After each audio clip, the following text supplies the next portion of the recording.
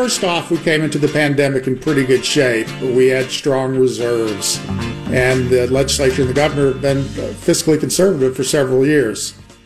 And we're about to talk to the gentleman who made that comment for the taxpayer. You know, the folks at Florida Tax Watch have always done such a great job, and you know, God bless them for going through our state's budget every year and trying to make sense of it all. This year in particular, they found 166 turkeys.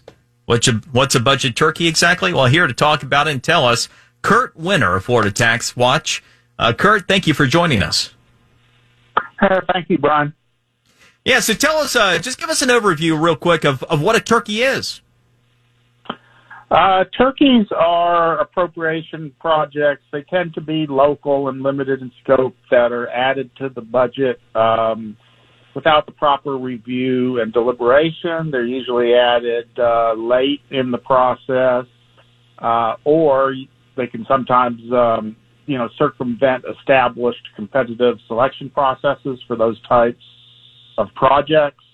So it's really the Turkey Report really is to promote the and protect the integrity of the budget process.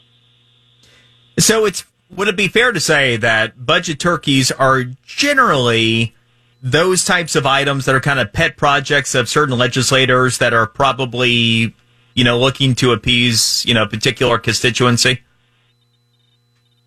Yeah, I mean, they almost always are what you call member projects. At the federal level, they're called earmarks or pork barrel.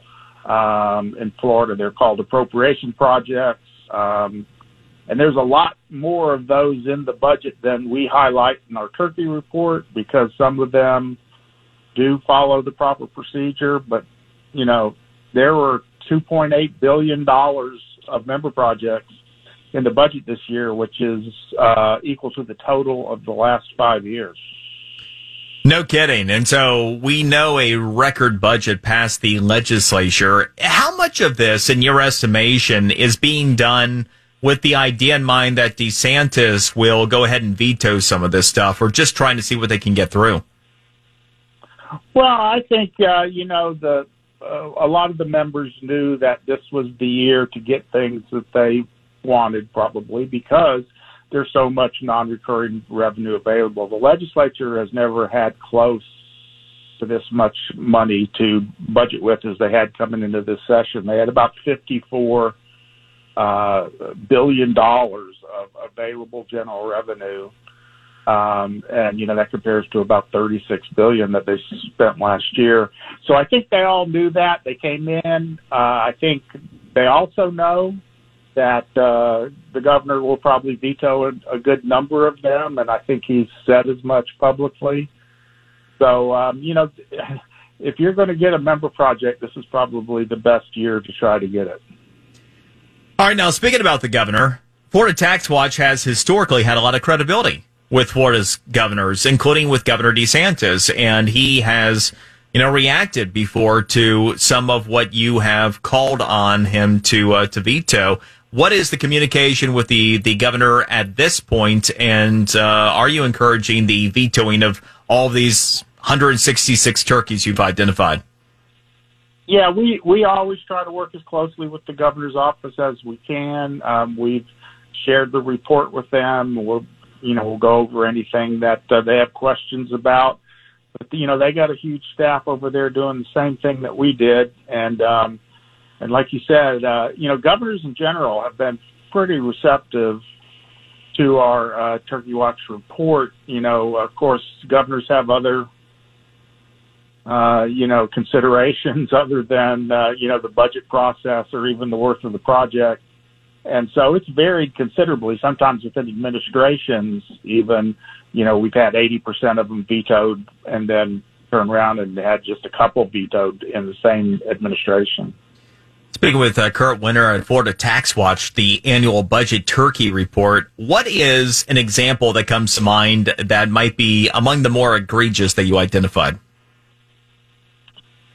Well, one that comes to mind, generally because it's so big and the way it developed, is a sports complex that even though that just wasn't listed in the request, apparently it's going to be a new spring training ground for the Tampa Bay Rays.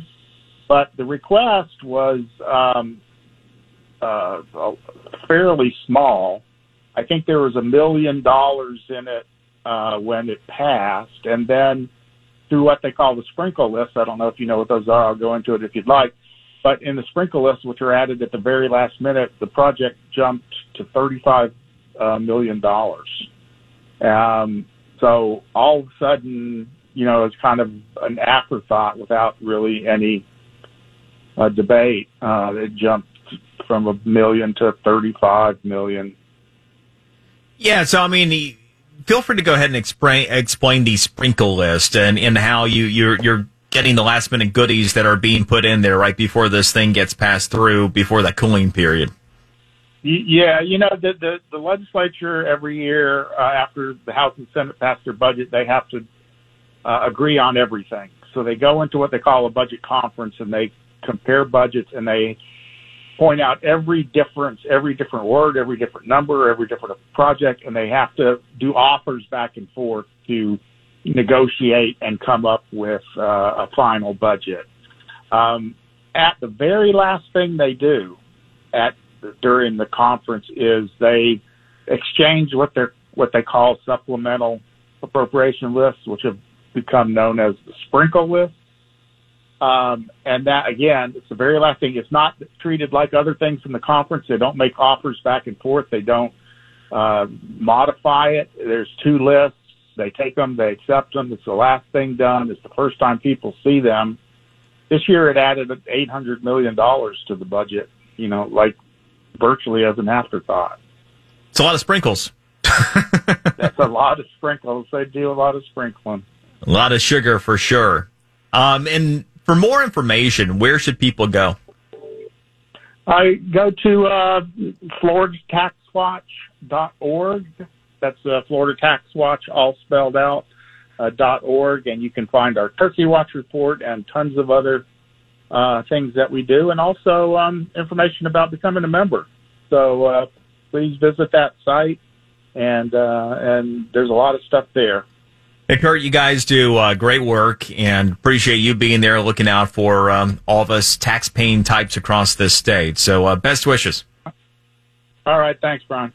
It's Kurt Wenner with Florida Tax Watch. He's the Senior Vice President of Research and actually is the lead author on the Turkey Watch report.